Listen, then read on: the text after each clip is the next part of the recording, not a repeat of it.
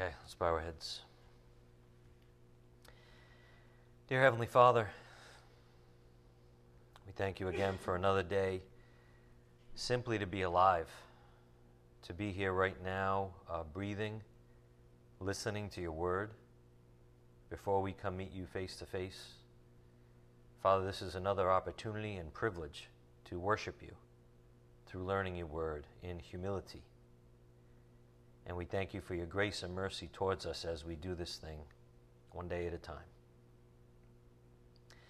Father, we also ask special prayers for Alice and her family, for the passing of her mom. And we ask that you comfort everyone and bring yourself glory through the services that go on, and somehow get your good news across to those who are in the periphery.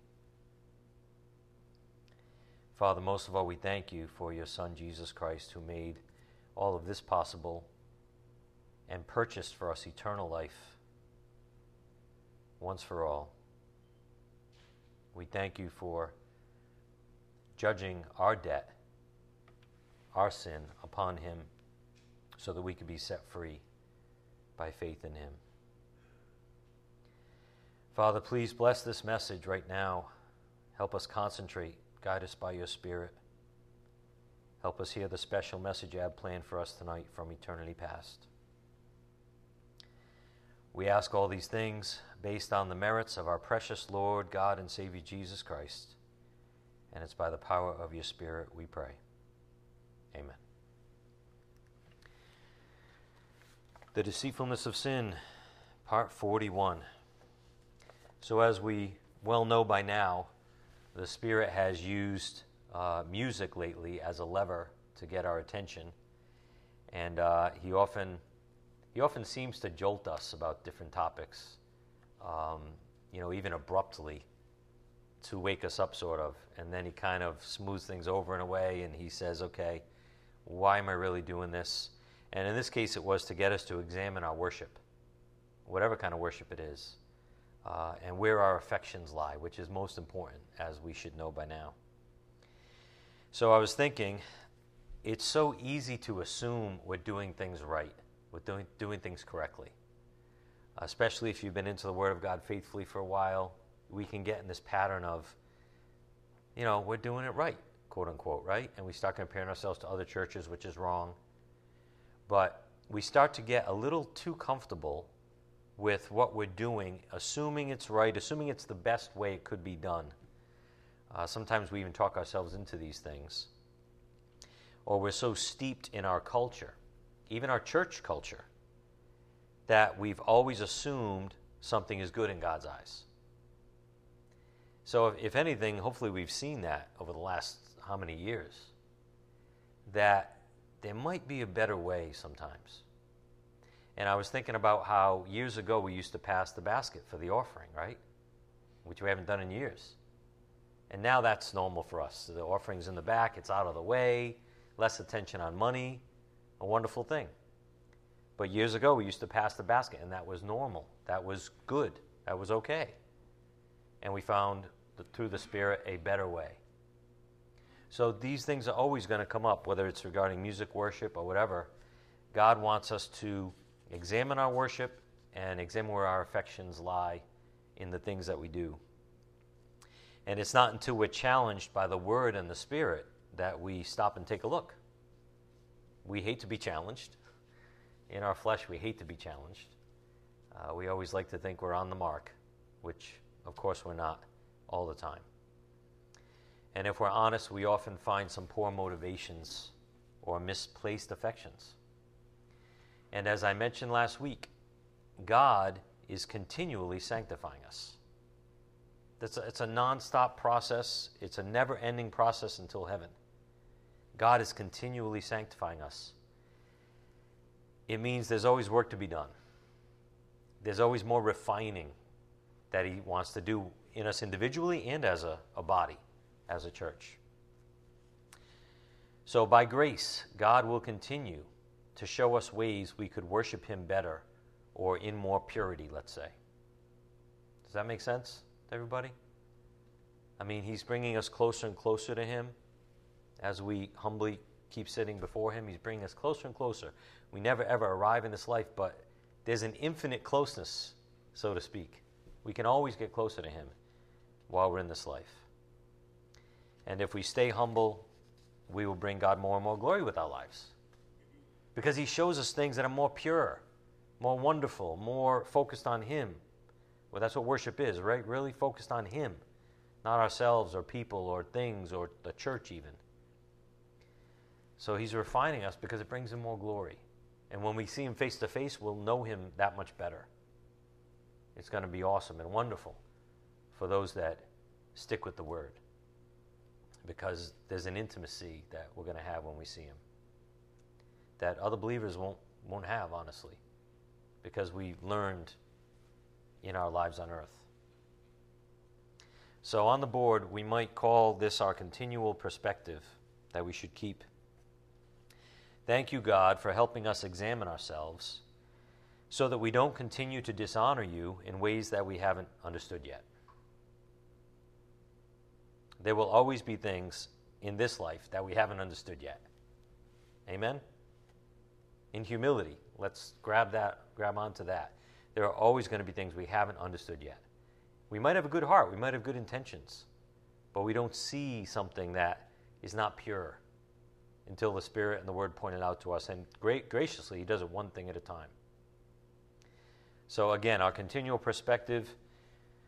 Thank you, God, for helping us examine ourselves so that we don't continue to dishonor you in ways we haven't yet understood. Just something to think about. As Pastor pointed out on Sunday, it's what we think about music that counts. It's our perspective. It's where our affections lie.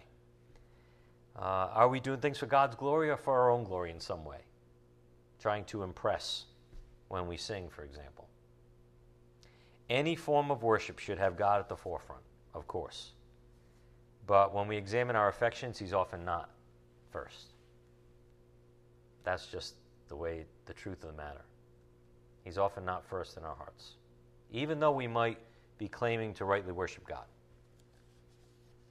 And maybe we are, but maybe there's a more pure way that he shows the humble. So on the board, this is one of our main points from Sunday regarding worship. Our affections set the direction of our worship. If our affections are for God, we worship and serve and praise and celebrate him through our mediator, Jesus Christ. However, if our affections are for self or for any other god or idol, such as our emotions, we worship and serve and praise and celebrate ourselves through an ungodly mediator of the flesh. This goes on in churches all the time. And even in our church in some ways, even though we try our best to stick to the word, it goes on, and it takes the Spirit to wake us up to see the areas of our lives where we might be praising self, too concerned with self, or emotions, or self-satisfaction, or whatever. We could keep going on and on. And the flesh deceives us to think we're worshiping God in a pure way. So, first of all, remember, our God is a jealous God. He demands to be first in our hearts. And here's what he said to the church at Ephesus, despite all their good deeds, remember. A lot of compliments for the church at Ephesus. But then the Lord said this in Revelation 2:4, "But I have this against you, that you have left your first love." What a hard statement. Because we know love is the greatest of these, right? Faith, hope, and love, 1 Corinthians 13. The greatest of these is love. And Jesus said, you did all these good things, truly good things, but you left your first love. Very sobering. So keep this passage in mind right now as we review our main point. Our affections set the direction of our worship. If our affections are for God, we worship and serve and praise and celebrate him through our mediator, Jesus Christ. He holds our affections, in other words, Jesus, plain and simple. However, if our affections are for self or any other god or idol, such as our emotions, We worship ourselves through an ungodly mediator, the flesh. And many times we don't even realize we're doing it. That's why it pays to be humble. Because God will reveal these things to the humble. And then you're so glad he did when you realize an area that you were faltering in, that you were self-focused in. You're so glad he revealed that to you. But if you didn't remain humble under his word, in submission, you never would have had your eyes open in that area. And there's regrets there, There can be. But how grateful are you when God opened your eyes to something, when you really see that you were doing something wrong? You're really grateful. That only comes with humility, one day at a time. So these things we often don't realize we're doing unless they're pointed out to us by grace. Turn again to Philippians 3:15. Philippians 3:15.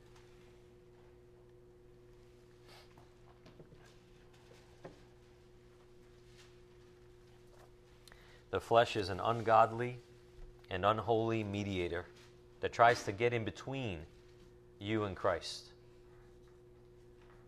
He's like a flirtatious, what's the word I'm looking for?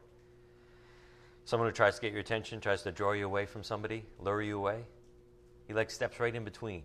You ever see in the movies when two people are connecting, let's say, and then someone steps right in between, tries to interrupt them like this? That's the flesh. Don't focus on Jesus. Don't be in love with him. Have your affections only for him. Look at me, look at me, look at me. That's what our flesh says all the time. Philippians 3:15. Let us therefore, as many as are perfect, have this attitude. And if in anything you have a different attitude, God will reveal that also to you. Isn't that great? I love that phrase. But he's only going to reveal that to you if you're listening to his word. Listening. Do you remember Jesus said, he who has ears, let him hear? Only the humble are going to have these things revealed by God. However, let us keep living by that same standard to which we have attained. Brethren, join in following my example and observe those who walk according to the pattern you have in us. For many walk, of whom I often told you, and now tell you even weeping, that they are enemies of the cross of Christ, whose end is destruction, whose God is their appetite, and whose glory is in their shame, who set their mind on earthly things. Not much more tragic than that. On the board, we talked about whose God is their appetite. A person may have an appetite for just about anything. For example, food, drink, money, sex, pleasure, other people, idols of all different forms. When they surrender themselves to the lusts of the flesh, this appetite becomes their God. We see this in our relations, people around us all the time. People that don't really care about God or put him on the side and have something that they're obsessed about, something that they're always talking about, thinking about. And what is that thing? That is them surrendering to a certain lust of the flesh. And it's now their God, whether they call it that or not. They usually won't. But it is their God. Why? Because they worship it. They bow down before it. They follow it. Instead of following Jesus, they follow it. So there you have a God. From there on out, they live to worship, serve, praise, and celebrate their new God. Again, Philippians 3:18. For many walk, of whom I often told you, and now tell you even weeping, that they are enemies of the cross of Christ, whose end is destruction, whose God is their appetite, and whose glory is in their shame, who set their minds on earthly things. For our citizenship, Paul says, believers, our citizenship is in heaven, from which also we eagerly wait for a Savior, the Lord Jesus Christ, who will transform the body of our humble state into conformity with the body of his glory, by the exertion of the power that he has even to subject all things to himself. So what we have here is the big picture in view. The Spirit is saying, stop looking at the small picture. For example, what's right in front of you, like the world does. What's right in front of me? What can please me now? Stop looking at the small picture. Stop looking at what verse 19 says, earthly things. Stop letting your God be your appetite. The word appetite is also often translated in some translations, belly or stomach. And the Greek points to a hollow cavity that wants to be filled. A hollow cavity that wants to be filled. It reminds me of our instant gratification society. What do people in the world say now? Because it's so easy to get so many things, especially in America. Fill my need now.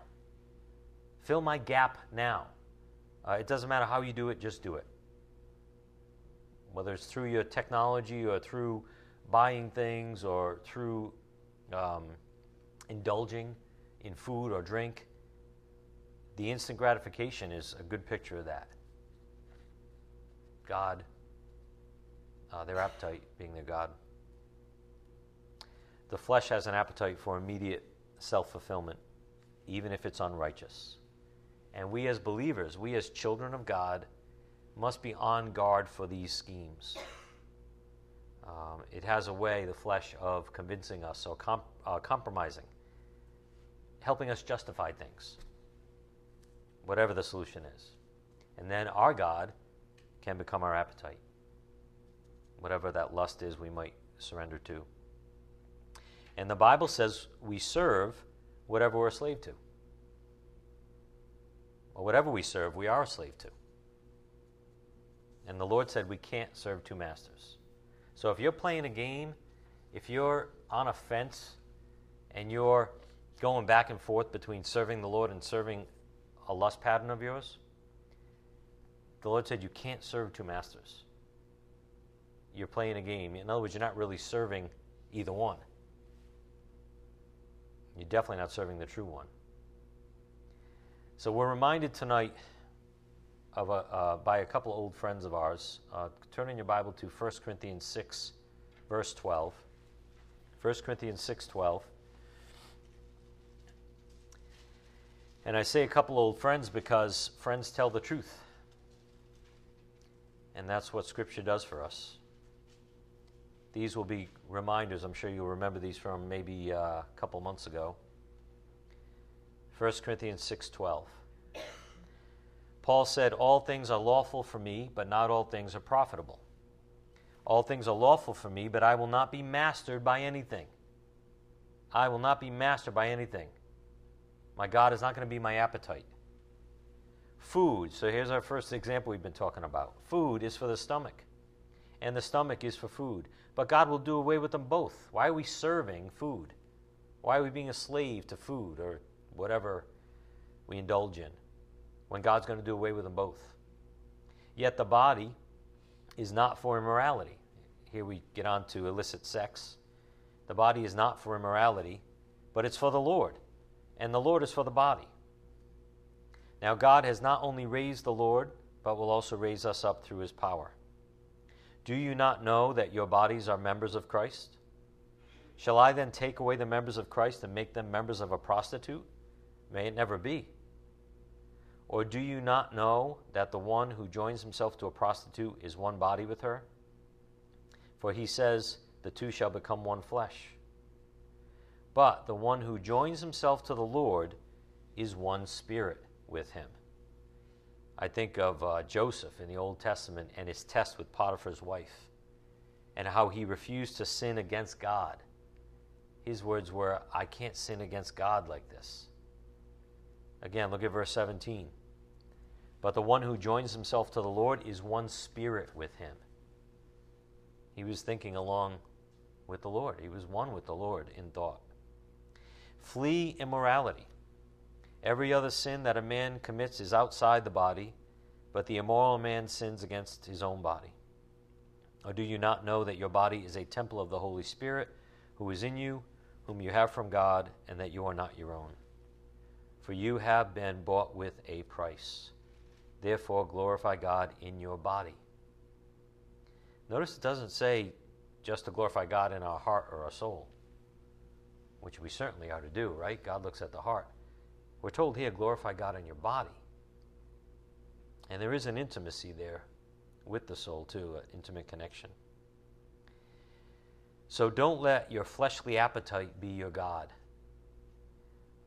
If so, you're acting like an unbeliever.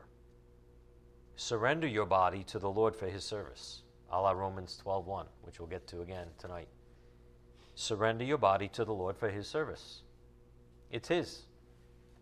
Bow the knee to the Lord. Say, I'm at your service, Lord. I'm tired of serving other things, other idols. I'm at your service. Our other old friend is in 2 Peter 2:19, part B. For by what a man is overcome, by this he is enslaved. So whatever controls us, whatever we might think about every day and even become obsessed with, we're serving that thing. We're a slave to it. At least in our heart, if not physically speaking. Because we're always occupied with it. So, who are we serving? Who are we praising? Who are our affections towards? So here's where we must be on guard for the deceitfulness of sin. As came out on Sunday, and I put this on the board for you regarding worship, if we're not careful, our affections will drift. And as our affections go, so goes the direction of our worship. God looks at the heart, right? And whatever we do, we're going to see that coming up in a minute. And whatever we do, God looks at the heart. Where do your affections lie? That's where the direction of our worship is truly going, even if our body is doing something else. Even if we're doing something that is quote-unquote godly or part of church service or worship. Where are our affections? Our emphasis recently has been that we have to be careful not to make our emotions and our feelings our little God, even in music worship. And as Pastor said on Sunday, he's doing his best to lead us going forward in that area, and I'll do my best as I can to help worship in song and the simplicity and purity of devotion to Christ. But in the big picture, in our individual relationships with God, on the board, worship is personal. That was what came out on Sunday. Worship is personal. It's up to you as individuals to contemplate when and how you worship outside these four walls of the church. The church is like a guide. The pastor is like a guide. There's so many hours we're not here. And we're trained here to go out there and worship properly, to live godly, to have our own relationship with God. So again, it's up to you as individuals to contemplate when and how you worship outside of these four walls of the church, through things like music or prayer or the Word of God, etc. 1 Corinthians 10:31 and Colossians 3:17 and 23. Turn to Colossians 3:16 first. Colossians 3:16.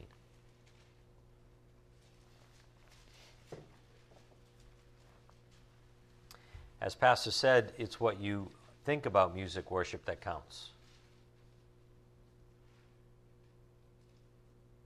It's up to us to think about how we worship God outside of the church in whatever way it might be.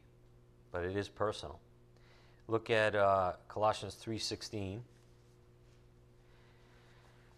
Let the word of Christ richly dwell within you, with all wisdom, teaching and admonishing one another with psalms and hymns and spiritual songs, singing with thankfulness in your hearts to God. And then look at verse 17. Whatever you do, in word or deed, do all in the name of the Lord Jesus, giving thanks through him to God the Father. This is not just about worshiping God in song. Whatever you do it in Christ's name. How awesome is that we actually can bring God glory in whatever we do? Things even that we think are inconsequential, whether it's at work or at home, it could be really small things. If you do it the right attitude and you do it for him, as though you're doing it for him, whatever the little thing might be, That's worship. God recognizes that and appreciates that because you're doing it with a thankful heart towards him. Where are your affections? Why do you do everything that you do? So again in verse 17, whatever you do in word or deed, do all in the name of the Lord Jesus, giving thanks through him to God the Father. Look at verse 22. Colossians 3:22. Slaves, in all things obey those who are your masters on earth, not with external service, as those who merely please men, but with sincerity of heart, fearing the Lord. Whatever you do, do your work heartily, as for the Lord rather than for men, knowing that from the Lord you will receive the reward of the inheritance. It is the Lord Christ whom you serve, in whatever you do. Again, the point on the board, worship is personal. It's up to you as individuals to contemplate when and how you worship outside of these four walls of the church. And on the board we have 1 Corinthians 10:31. Whether then you eat or drink or whatever you do, do all to the glory of God. Even if you eat or drink, don't let food be don't be a slave to food, let's say. But in that thing, give thanks to God for it. All the glory goes to God. Don't be a slave to it. Instead, appreciate it and accept it. And don't let it become a god to you. Something that satisfies the flesh for a sense of false happiness. Any and all things in our lives should be done for the Lord. And of course, nobody's perfect. But that's our goal. Any and all things should be done for God. And any and all worship must be done in spirit and in truth. True worship, according to Jesus Christ, must be done in spirit and truth. So we're back to submission. We're back to submission, the S word, the one we all love. Submission to the loving, holy God of the universe who saved us from sin and death. Why is that so hard? What are we doing when we don't submit to the one who died for us? I have in my notes, what are we, stupid? Don't answer that. What are we doing? Like what? You could tell right there how much the flesh gets in the way. Because it makes no sense not to want to submit to someone that loves you and proved it by dying for you. Even our flesh knows that doesn't make sense. But our flesh is so selfish, it wants to get in between that relationship. It's really crazy. But to be aware of this, to be vitally aware of this, to be sensitive towards this, can save us a lot of heartache, can relieve us from chasing after things for happiness. You know, the blog preoccupation with being happy. Instead of wasting our time and causing more suffering to ourselves, we can be happy in him, with him, by submission, by surrender. So remember what Jesus flatly said about worship in John 4:24 on the board. God is spirit, and those who worship him must worship in spirit and truth. It's in bold for a purpose. This is huge. God is spirit, and those who worship him must worship him in spirit and truth. Recall years ago when Pastor taught us about the filling of the Spirit. And one main conclusion was to be filled with the Spirit comes with submission to him as our Lord and our guide. The filling of the Spirit includes submission to him, or surrender, if you will. It's an issue of submission of the heart to God. And what is God? In verse 24 on the board, God is spirit. As we've been learning lately on the board, true humility begins and ends with submission to the Word of God. And we might add to this submission of our spirit to his spirit. We have a spirit that he gave us, a human spirit. True humility includes that too. as we, again, John 4:24, we must worship him in spirit and truth. Submit to the word and submit your own spirit to his spirit. Stop playing games or staying on the fence. You want to be happy? That's what you have to do. It doesn't make sense to the flesh. It doesn't make sense to the world, but that's what you have to do. Submit. Fall on your knees if you have to.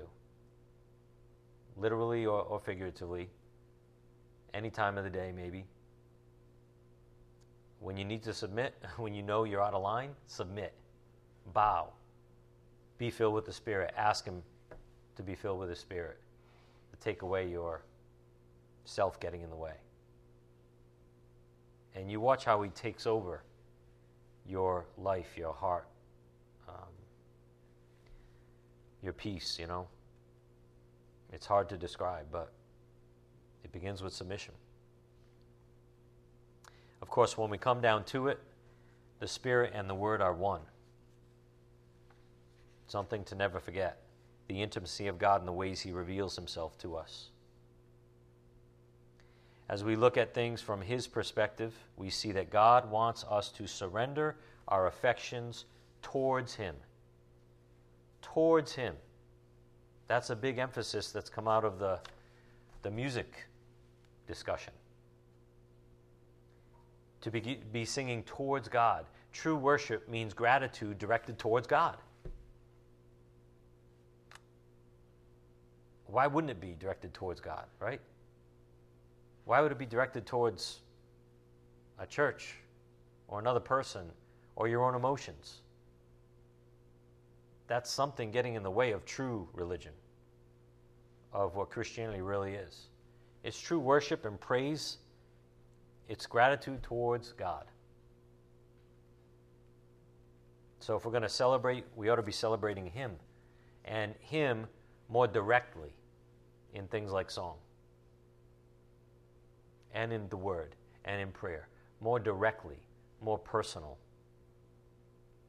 And even us believers, we have a habit of supplanting worshiping God with other things. And we do it subtly. We do it being deceived. But if we're humble, God's going to show it. God will reveal that to you also, we read. And we'll be set free. We sometimes even knowingly do these things, which is pretty crazy. We are so good at rationalizing a lifestyle so that we don't have to drop it. I mean, I've done this for years, for example, in the work arena. Okay?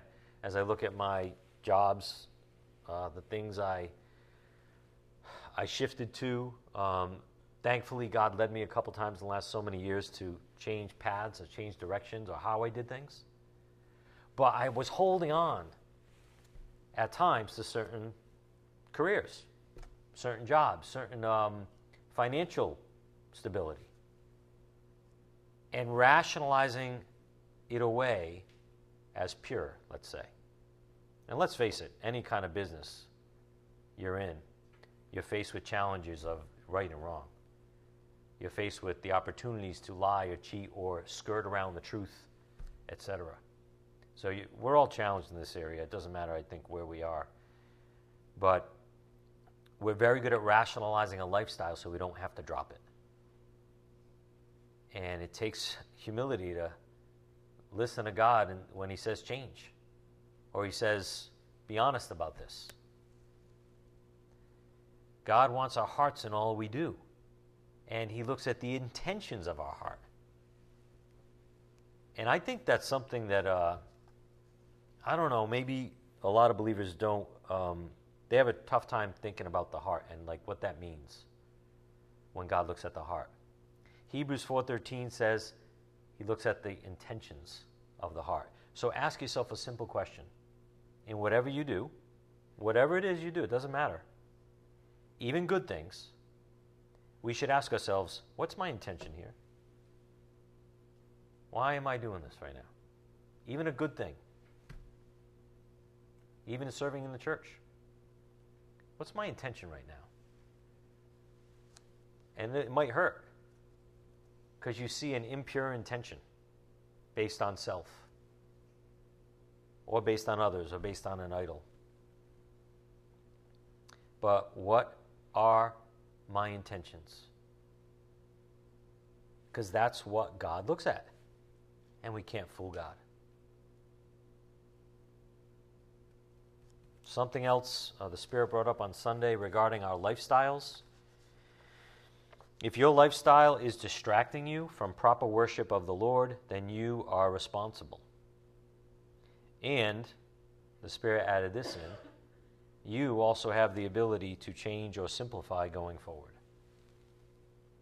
So first of all, you're responsible if your lifestyle is drawing you away from proper worship or even time alone with God. But you also have the ability to change or simplify it going forward. A question to ponder is, how can you be devoted to Christ if you allow too many other things in your life? Now, we're not talking about what gets in the way. We're talking about too many things getting in the way. Is that you? How can you know you're an alien on this earth. You know you're just visiting. You know you're just a pilgrim, as the recent blog pointed out. We're really citizens of heaven. So how can you be devoted to your Lord and Savior if you have too many things going on in your life? It's only right that our life is devoted to Him, the one who gave it, the one who saved it. And yet we have all these things that pull us away from eagerly awaiting His return. Right? The Bible will say, keep your chin up. Lift your head up and eagerly look for His return. You can't keep your chin up if you have all these other things you're juggling. Too many things. So just something to think about the Spirit is throwing out there. In other words, if we have too many options, that should sound familiar. If we have too many options we've allowed into our lives, we'll be distracted from the only one worthy of our affections. Another question, how can you have quiet time with the Lord when you're juggling too many other things, even good things? How can you have quiet time with Him? You may have to simplify. You may have to make a change and be set free by it, because that's what's going to happen. Ask DJ. I know he's simplified his life a lot in the past few years and is set free by it. You know, if you need help with that, ask somebody. But we only have so much time on this earth, right? Will you live it being devoted to Him and building a relationship with Him and having your quiet time as number one with Him? Or are you going to let too many things just get in the way, even good things? He's got to be number one. The Spirit also asked us to stop and look at our past week. And He said, be honest. How much time did you actively set aside for worshiping the Lord this past week? Let's allow Holy Scripture to speak to us again. Turn in your Bibles to Luke 4, verse 8. Luke 4, verse 8. Just look at your week. Take a snapshot of your last week and say, how much time did I actually have set aside for God? Worshiping God, towards Him, directed towards Him alone. How much time did I have set aside in my quote-unquote busy life to worship Him? Jesus said in Luke 4:8, Jesus answered Satan, it is written, you shall worship the Lord your God and serve Him only. In whatever you do, you shall worship the Lord your God and serve Him only. Jesus knew how to keep His life simple. And yet He had the most pressure on Him of any man that ever lived. But He knew how to keep His life simple. What was it? Worship God and Him alone. And if I'm not doing that thing, I'm not going to do that thing. Whatever that thing is that's pulling me away from that simple, pure truth. Paul reveals to us the connection between what we choose to do with our body and being spiritual. And this came up earlier in the lesson. Look at Romans 12:1 on the board.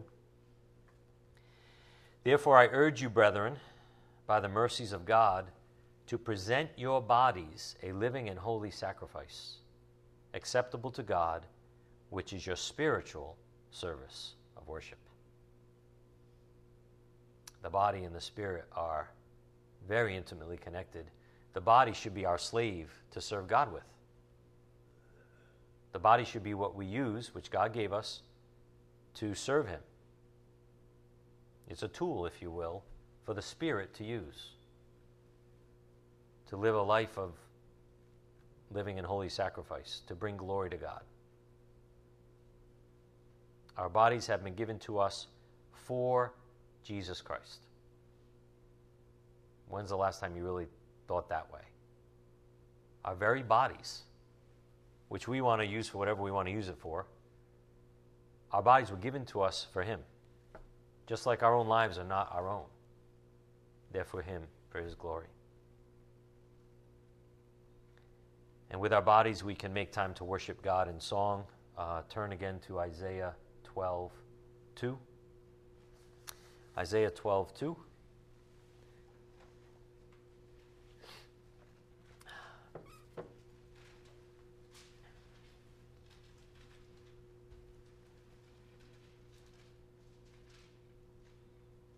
We've been on the thread of song, and there really should be time in our own personal, private schedule to worship God in song. It might be in the car, it might be in the shower, it might be when you have time alone in your closet, so to speak, when you go to pray. And no one's listening but Him, so you're not preoccupied with people hearing you. Isaiah 12:2. Behold, God is my salvation. I will trust and not be afraid. For the Lord God is my strength and song, and He has become my salvation. Therefore you will joyously draw water from the springs of salvation. And in that day you will say, give thanks to the Lord, call on His name, make known His deeds among the peoples, make them remember that His name is exalted. Praise the Lord in song, for He has done excellent things. Let this be known throughout the earth. I love that phrase. Isn't that great? Praise the Lord in song, for He has done excellent things. He's good. He's been good to us in so many ways we don't even see. Just praise the Lord because He's good. And do it to Him. Not about Him, not to others. Do it to Him. So again, speaking of this past week on the board, be honest. How much time did you actively set aside worshiping the Lord? Your own schedule, at home, between you and God. Let that challenge you. There's nothing wrong with that. Or has sin deceived you away from worshiping the Lord in your daily life and not just at church? We can get so busy. We can get so busy with the stuff we have to do. We can let things overtake our schedule and not put them first. Well, if you're that busy, maybe you need to cut something out of your life. That's a regular. That shouldn't be a regular. It could be a good thing. But maybe you just need to put Him first in your own private time. Jesus reminds us worship can and should be at home. Otherwise, how do you close the door? Matthew 6:6 on the board. But you, when you pray, go into your inner room, close your door, and pray to your Father who is in secret, and your Father who sees what is done in secret will reward you. You don't think God the Father loves if you sit at home in your room alone with nobody else and you sing to Him? Do you know how much He must love that? And if you're a parent to a child, you can relate more so maybe. But He loves that, just to be adored, just to be thanked properly for what He did, that He didn't have to do. It's an opportunity, worship is. And we're missing out when we don't put that time aside. In the devil's world, it's going to be tough. It's going to be a fight to rightly worship God in our own time. As we've been told by the Spirit, we have to fight for quiet time. Fight for alone time. I'm looking at Christian with all the people in his house, right? 7 people in your house. You have to fight for quiet time. You have to find a way. You have to find a time. You have to find a place. It might be climbing a tree, and you're at the top and nobody knows it. and you're just, whatever, praying and singing. I don't know. Why not? But we have to fight for it. We have to choose to design our lives in a godly way. Design our lives, our schedules, with valuable prayer and introspection time. If you don't have time to think about the lessons, for example, you're really missing out. Like, you're missing out on letting God convict you personally of certain things and show you certain things and reveal certain things. You're missing out. It's like, why even come in a class? I mean, don't take that literally, but you're really missing out if you don't double down on it. If you don't find some time to think about what God just said in the message today. But it's between you and God. No one can do it for you. So Jesus gave us the supreme example. He's the only man who ever lived who literally had the pressure of the whole world upon his shoulders. And what did he do? He made time to be alone with his Heavenly Father. Matthew 14:23. After he had sent the crowds away, he went up on the mountain by himself to pray. And when it was evening, he was there alone. We can learn from his lifestyle habits. Why not just be like children, imitate his faith? Go to Mark 1:35 again. Mark 1:35.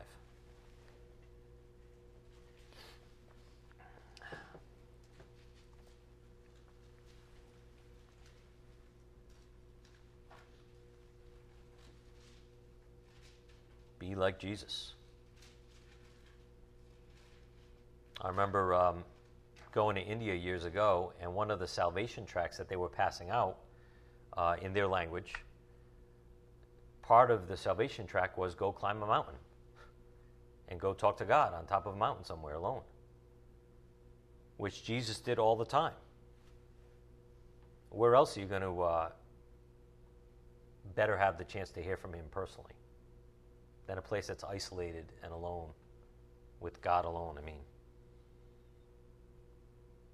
Mark 1:35, in the early morning, while it was still dark, Jesus got up, left the house, and went away to a secluded place and was praying there, while it was still dark. There are some lessons here for us who think, I could never do that. We put ourselves and our schedules in a box sometimes, at least I know I do, and I'm going to use myself as an example. I'm now seeing it's good and healthy to try new ways to be with God. It's important. In other words, why not try breaking your routine? You might find something out of the box that really works for you and get you good alone time with God. But you've got to try it and step out by faith. You've got to step out by faith and try it, even though it's uncomfortable to get up while it's still dark, for example. One example just I want to give you is when I get up first thing in the morning, like right around sunrise, and instead of staying in the house and having my coffee and doing my reading first I go outside, at least for a short walk, at that early morning hour. And I found it to be the most peaceful time and the time I'm the most grateful towards God. Like the time I'm most able to express gratitude. I can't even really say it, but it's wonderful. And even though that's uncomfortable, okay, to get up, go right outside early, maybe it's cool outside, it's too cold, blah, blah, blah, the excuses we make. Maybe we need to step up by faith and try something different in our schedule to get alone with him. Do whatever it takes to get alone with him. It might be late at night. It might be midnight. You might have to go outside in the backyard at midnight. Put on a mosquito net if you have to. And go sit, have a cup of tea, and be alone in the quiet with God. It's going to pay dividends. Just being alone with his creation, if you get the chance to somehow, it makes you forget the details of life and remember his goodness. So the point is, get out of your own way. Be willing to step out of your box, whatever your box is, that I would never do that. Try it. You might like it. You might love it. I don't know what it is. But step out by faith, especially if you're in a rut and you don't have alone time with God. Do something. And ask God to show you, for you. So regarding good choices on the board, find quiet time to dwell with God, even if you rise before dark, to just be with Him and alone. You don't even have to go with words. Isn't that the great thing about God? He's like, I don't need a lot of words. I don't even want a lot of words. Just come be with me. Let me put things in your head instead of you, deciding what you want to talk about. Find quiet time to dwell with God, even if you rise before dark, to just be with Him. And make sure it's alone. Might only be 10 minutes a day, but it might be the best 10 minutes, and it might, quote unquote, save your spiritual life. True happiness can only come from building a relationship with the Lord. If we haven't learned that yet, we haven't been listening. True happiness can only come from building a relationship with the Lord. And relationships, whether we like it or not, take time and effort. There's no two ways about it. As Holy Scripture reveals to us, those who want to know the Lord are going to have more things revealed to them. And they'll have more and more of God's peace too, even in trials. That's a promise from Holy Scripture. It's an investment. God wants to know if you really want to know Him. Go again to Psalm 37, verse 1. Psalm 37, 1.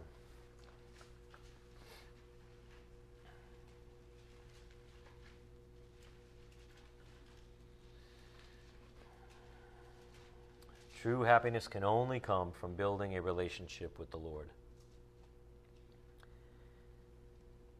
Do not fret because of evildoers. Be not envious toward wrongdoers. So in other words, don't listen to the deceitfulness of sin that leads you to wrongly compare yourself to others. Do not fret because of evildoers. Do not be envious toward wrongdoers, for they will wither quickly like the grass and fade like the green herb. Trust in the Lord and do good. Dwell in the land and cultivate faithfulness. That's an interesting word. Relationships have to be built. Cultivate faithfulness. Delight yourself in the Lord, and He will give you the desires of your heart. Commit your way to the Lord. Trust also in Him, and He will do it. He will bring forth your righteousness as the light, and your judgment as the noonday. Rest in the Lord and wait patiently for Him. Do not fret because of him who prospers in his way, because of the man who carries out wicked schemes. Being blessed and happy are gifts from God, and they only come from cultivating a relationship with God. Do not buy the false promises of the flesh and the world, because they're not even capable of delivering. They can't pull it off. The lies of the world are only fleeting and empty emotional highs. As many of us have learned the hard way over the years, they're empty and they're vapid, like a house of cards. Stop buying that lie. Happiness only comes from building a relationship with the Lord. Try it. You've graciously been granted to know the way. You know the way. Stop looking right and left for happiness. Place your trust in Him and your affections in Jesus, and let Him give you rest. But it only comes with true humility, which begins and ends with submission to the Word of God and His Spirit. Will you obey? Are you willing to obey? Because there's only one way. It's the narrow path. It's the only way that works. It's the only way that delivers. It's Jesus. But if you have zero alone time with Jesus, how are you going to see the fruit of a relationship with Him? In closing, Christianity is not about temporal happiness. Don't let the world's misdirection fool you. This came up on Sunday. It's misdirection by the world. The world says, turn off the yellow brick road and you'll be happier. And that's a bogus lie, a big fat lie with carrots dangling, hanging at the side. Just try it, the world says. And I say, if you want to suffer, try it. We've all been there. But as Pastor ended with on Sunday, this is the very lifeline of the deceitfulness of sin. Misdirection. I'm curious to see what the Spirit has him elaborate on with that. But just something to think about. You mustn't buy the misdirections or the sleight of hand of the kingdom of darkness that he tries to use on us in this world. It's a house of cards.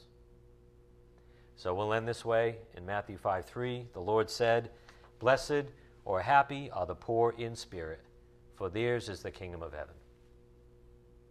We need to rest on that. That's when we need to place our hope in him alone. Blessed or happy are the poor in spirit, for theirs is the kingdom of heaven.